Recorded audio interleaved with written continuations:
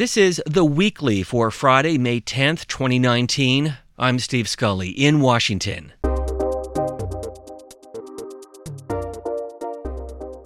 Our 49th state, Alaska, which is adjacent to the polar north, makes the U.S. a member of the Arctic Council. It's an organization that includes Canada, Russia, Denmark, Finland, Iceland, Norway, and Sweden. While the group of nations has primarily focused on global warming and environmental issues, the Trump administration is now using the Council as a key component in its foreign policy.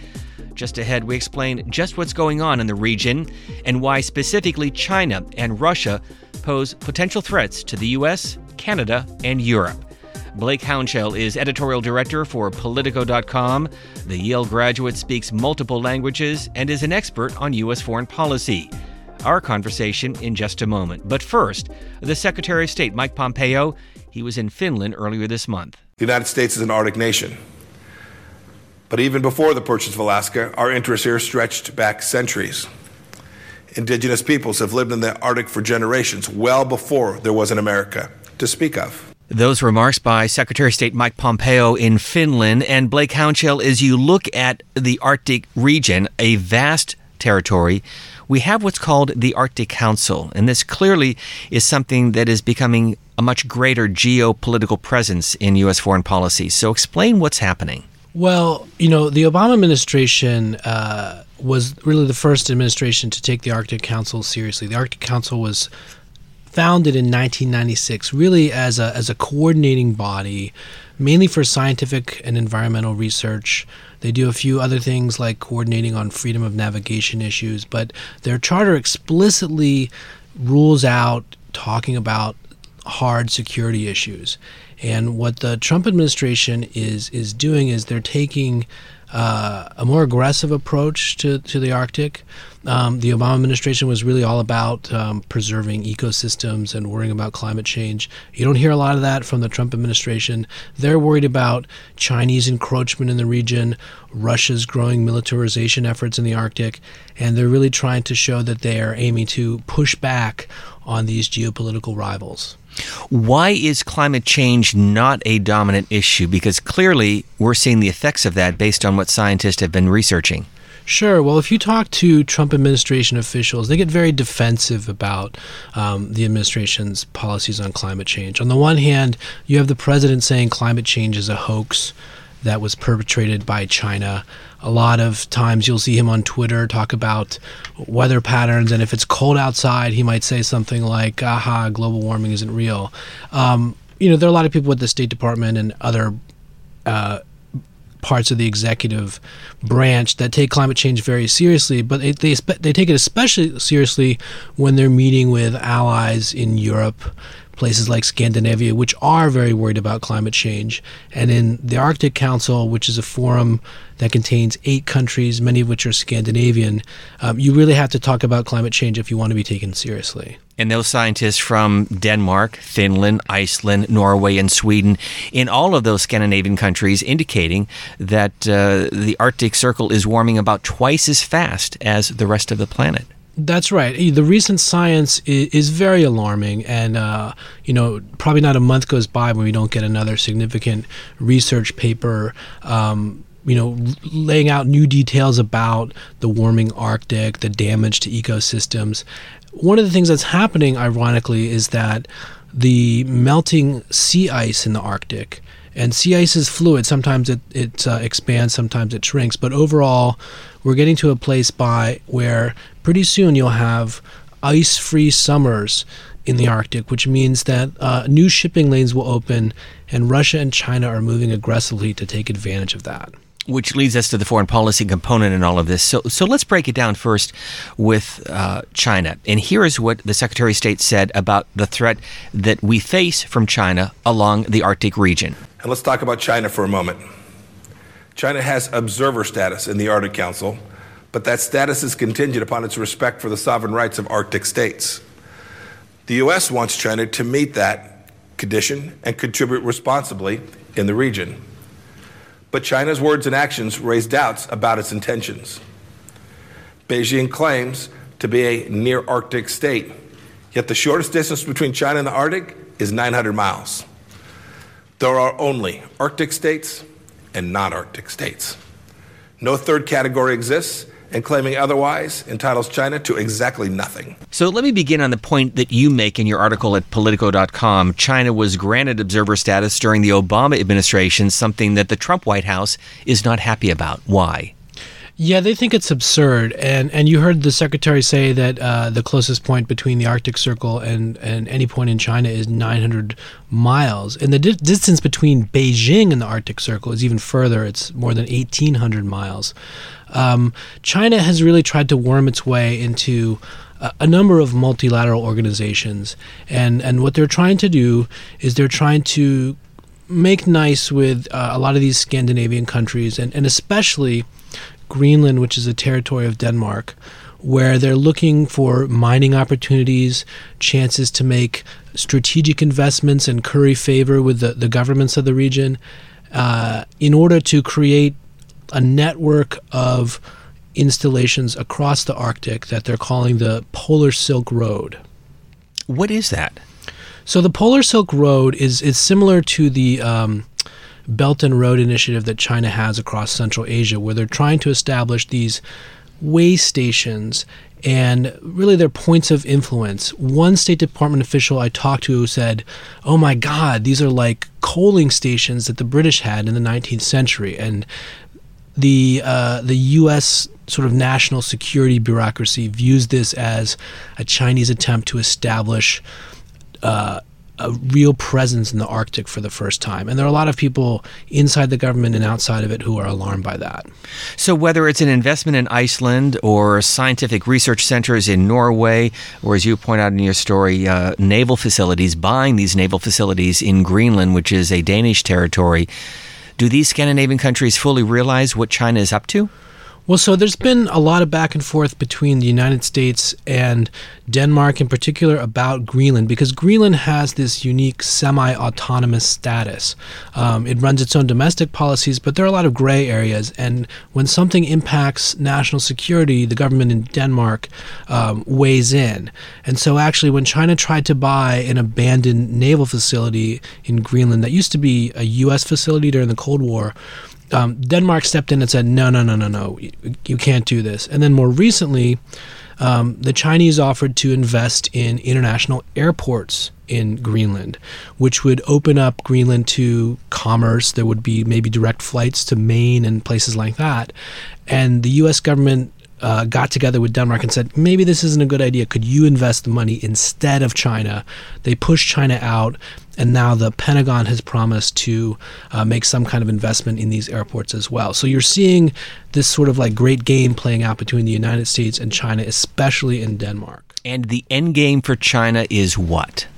Well, that depends on whom you ask. Like, China insists that its interests are legitimate and commercial and scientific. You know, they have a stake in global warming as well, and so they've been establishing these research centers. There's one in Svalbard, which is an island on north of Norway. But the Pentagon is warning. There was a new report that came out not too long ago that said China could use these research centers for submarine bases somewhere down the road. And as you know, the Arctic is really crucial for the sort of nuclear balance of power between the United States, Russia, and increasingly China. So that's something that, you know, the Pentagon war planners worry about. And those who study U.S. naval history realize that this has not been a huge priority post-Cold War for the military. That seems to be changing. That's right. In 2014, the U.S. Navy issued a report on the Arctic, and basically they said, you know what, we're not really that worried about the Arctic. We feel pretty confident that if there's a problem there, you know, we can handle it by, you know, sending our submarines or sending our ships up to the Arctic as need be. But more recently, when the Trump administration came in, it seems there's a change of view. The Second Fleet, which used to be the Atlantic Fleet during the Cold War and was shuttered in 2011, is now back up and running, and one of its main missions is to watch out for Russia in places like there's something called the GIUK Gap, which is Greenland, Iceland, and Britain. There's this waterway that's pretty strategic, a choke point that leads between the Arctic, the Norwegian Sea, and the Atlantic. So there's a lot of concern about especially rising Russian activity in the Arctic and near the Arctic, and patrols coming out of the Arctic. And I think that's why you're seeing the Navy react now. Let me remind our listeners that we're talking with Blake Hounshell. He is the editorial director of Politico.com, and we'll turn to Russia in just a moment. But Canada is another major partner in this Arctic Council. What's its view on all of this? Canada is really an interesting player here because Canada has huge interests in the Arctic, a massive coastline near and above the Arctic Circle, lots of environmental concerns as global warming heats up northern Canada. But Canada is also a NATO country and is concerned about rising Russian influence. But at the same time, Canada has always tried to keep NATO and security issues out of the Arctic Council because they're concerned that other NATO countries, presumably the UK and France and Germany, will start to get involved in Arctic issues, and Canada feels like it wants to be one of the dominant Arctic players. And I have to be honest, until I saw that the Secretary of State was going to be in Finland, I never heard of the Arctic Council. You describe it as a once sleepy organization, but now taking on some really significant roles. Well, I think there's really pressure from the outside of the organization for it to play a bigger role. Inside the organization, there's really a desire to keep things focused on scientific research, climate change, and a few other issues. So a lot of those pressures are coming from outside. I would say there's a growing interest in the Arctic itself, and it's not clear whether the Arctic Council is going to ultimately be the body or the vehicle for a lot of those issues. So just going back to climate change for just a moment, do you sense that they will have any influence on President Trump and how this administration deals with climate change? Well, if you look at what happened this week in Finland, going into the Arctic Council's meeting of foreign ministers, there was disagreement about whether to make a reference to the Paris Climate Accords or climate change at all. The Scandinavian countries were insistent that there had to be a reference to climate change. The United States didn't want it, recognizing the sensitivity of climate change to President Trump. And ultimately, they couldn't agree, and they issued a pretty bland statement. So that says to me that it's going to be a problem for the United States and the Arctic Council, at least under this administration, to come to some sort of consensus. So unlike China, which, as we mentioned a moment ago, has observer status in the Arctic Council, Russia is a full-fledged member. That's right. And that is good on the one hand because it allows Nordic countries to coordinate with Russia. It allows the United States to coordinate with Russia on issues of concern to the Arctic. On the other hand, it's one part of the world, it's one multilateral organization where Russia really is a dominant player. Russia has 4,000 miles of coastline in the Arctic, and Russia believes that it is the hegemon in the region. During the Cold War, Russia had a massive military presence in the Arctic, and only recently has it begun rebuilding that somewhat. The United States under the last few administrations has been pretty dismissive of that, but this administration, I think, is showing growing concern. Let me turn to your reporting because you write, quote, Russia is refitting submarines, boarding ships, reopening bases, and claiming exclusive rights to certain waterways. What is going on?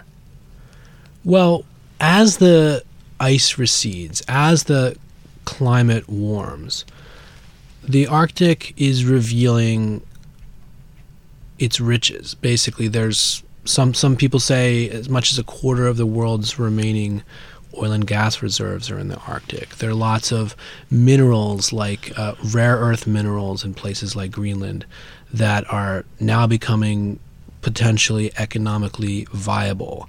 And so part of this is a scramble for resources, and the countries that want to monetize those resources want to protect the access to them.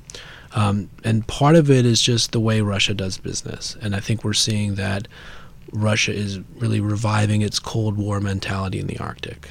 How do we police something like that? And I'm not just saying we as the United States, but our allies. Well, I think the U.S. view and the view of NATO countries, the Nordic countries, Canada, has been, we want to keep the Arctic waterways free for all to navigate. You also have something called the UN Convention on the Law of the Sea, which mandates a certain exclusive economic zone for every country, depending on where its borders are. Now, the fly in the ointment here is that the United States has not ratified the UN Convention on the Law of the Sea. So that's made it awkward to deal with a lot of these economic rights in the Arctic in particular. Russia and China are taking advantage of that. And if we were to reverse some of the global warming effects, would that potentially have an impact on all of this? Well, I don't know anyone who really thinks we're going to reverse global warming. I think the real thing people worry about is, are we going to be able to stop or slow it down? In the meantime, what you're seeing is, China buying up mining rights in Greenland, for instance, oil and gas companies looking for opportunities for Arctic drilling. And you saw Secretary Pompeo's speech in Finland where he talked about all the economic opportunities that are opening up. He got a lot of blowback here in the United States and certainly in Scandinavia for framing the issue that way.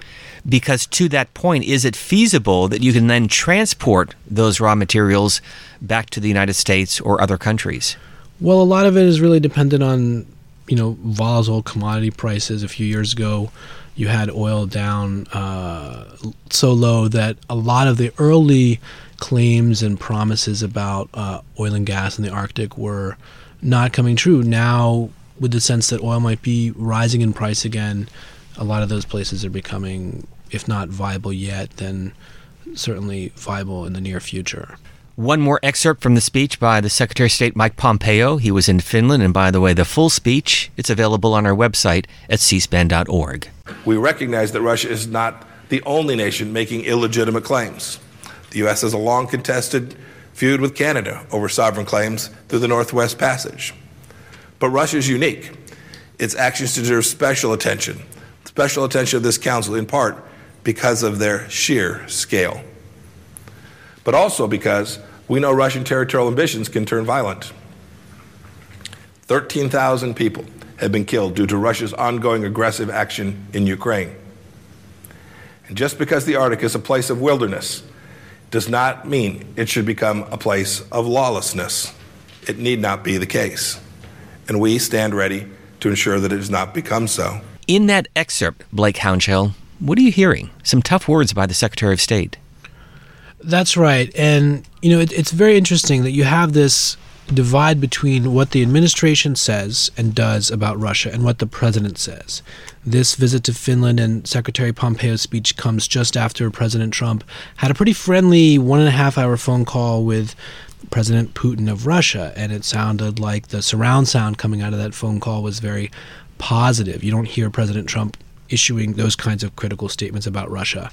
But inside the administration, certainly, in the State Department, you hear a lot of concern about Russian activities in Ukraine, in Central Europe, and in places like Venezuela. And what the secretary is trying to do in all those places where he's been traveling and making speeches is say, we are going to call out Russian behavior all over the world. We're going to push back on Russia's activities. Please ignore what you're hearing from the president. He doesn't say that explicitly, but that's the implicit message to U.S. allies and adversaries. So there is a diplomatic and a military component to all of this. Certainly. A lot of what is happening is really just diplomatic, and one State Department official says we're just trying to call out bad behavior when we see it.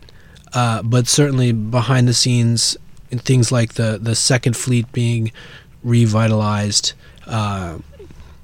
that's a message to Russia that is born in steel.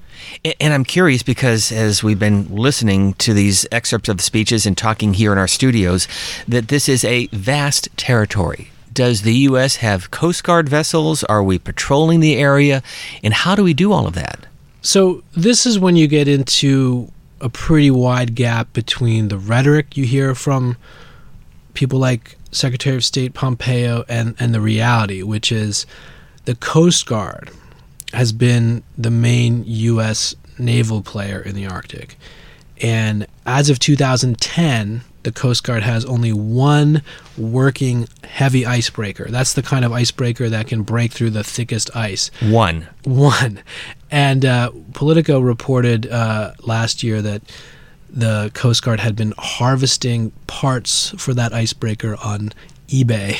So it's been a real struggle to get the money for the icebreakers out of Congress. Last year, there was a little tug of war between folks who wanted about $750 million in funding that would build a new icebreaker. They wanted to divert that money to build President Trump's border wall with Mexico. And eventually it got resolved in February of 2019. So there is going to be money for another icebreaker. But that one won't be completed until 2024. And in the meantime, the current one, which is kind of a rust bucket, it's been around since 1976, could very well go offline. So we might have a period of years even where the U.S. has no icebreaker and therefore, no ability to rescue scientists who get stranded if storms hit the Arctic, no ability to just show a presence to say the United States is here. Russia has more than 40 icebreakers. 3 of them are nuclear. Russia's building 3 new nuclear icebreakers. And so there are a lot of people on Capitol Hill who are saying, wait a minute, this is ridiculous. We're the most powerful country in the world. All we can do is field one icebreaker, and that one barely even works half the time. But even still, going from 1 to 2, you have to wonder, is that going to be enough? Well, there's hope that there can be additional money for a few lighter icebreakers to get us up to 6. But, the Coast Guard is not really seen as the biggest player on Capitol Hill. It doesn't have a huge budget. There have been some calls. I think they're pretty marginal so far, but maybe over time that'll change, to get the Navy more involved and to have the Navy take over some of these duties. But the Navy, as I mentioned, hasn't been hugely interested until very recently in the Arctic. So bottom line, and you've outlined a lot of the details in our conversation, but why should we care? Why is this important? Well, I think if you're anyone who just lives on the planet, you should be concerned about what's happening to the climate of the Arctic. And if you care about biodiversity, you should be worried about, the possible extinction of species living there. But beyond that, there are very few places in the world that are as dynamic as the Arctic is right now. The melting ice, the opening up of the waterways means that you're seeing a lot of these sort of friction points between great powers, China, Russia, the United States, and that's potentially dangerous. There's very little risk of conflict right now. I think the Pentagon will say that. But we're looking at down the road as other sources of energy get tapped out around the world. If this is really the last great place of resources, there could be friction. And that's something that should worry us, and we should be hoping that we'll be able to solve these conflicts collaboratively with dialogue, not with weapons. So again, friction over resources and money, not over any strategic military component. Well, at least for now. Well, the military component is significant. The United States has Air Force facilities in northern Greenland, for instance, that 24 hours a day, 7 days a week are watching for ballistic missiles being fired from Russia. That's a Cold War thing going back to the 1940s and 50s. So there are parts of this that are, strategic. Which is, code word for nuclear weapons, basically. But most of the concerns are really about resources and how these countries are going about accessing them, elbowing others out of them, creating exclusive waterways, and keeping us from having our fair shake at the region. Let me conclude then with a question to you. If you had the chance to sit down with Vladimir Putin or Xi Jinping, what would you ask them? What do you want to know from Russia and China? I think I'd ask Putin or Xi Jinping, what's your end game here exactly? Do you really want a future where we're all sort of scrambling and fighting over the same pie? Or would you rather work out some sort of rules of the road so that it's very clear to everyone what's fair and what's not, who gets what, and what is free for everyone to access. Because it seems as if these two countries are taking the long game. They're looking 10, 20, maybe 50 years down the road. Is the U.S. doing the same thing? We have elections every 4 years. China and Russia don't have the same kind of domestic political considerations to keep in mind. And that, unfortunately, makes the U.S. a little bit focused on the here and now, and we don't really do a great job of planning for things that are decades away. That's one unfortunate advantage of a system where you don't have a lot of changes in power. And my guess is that you will be writing a lot more about this in the weeks and months and years ahead. Absolutely. Blake Hounsell is the editorial director at Politico.com, graduate of Yale University, a foreign policy expert. Thanks very much for stopping by the C-SPAN radio studios. Thanks for having me. And a reminder, this podcast is available on the free C-SPAN radio app and all of our programming at cspan.org. We thank you for listening.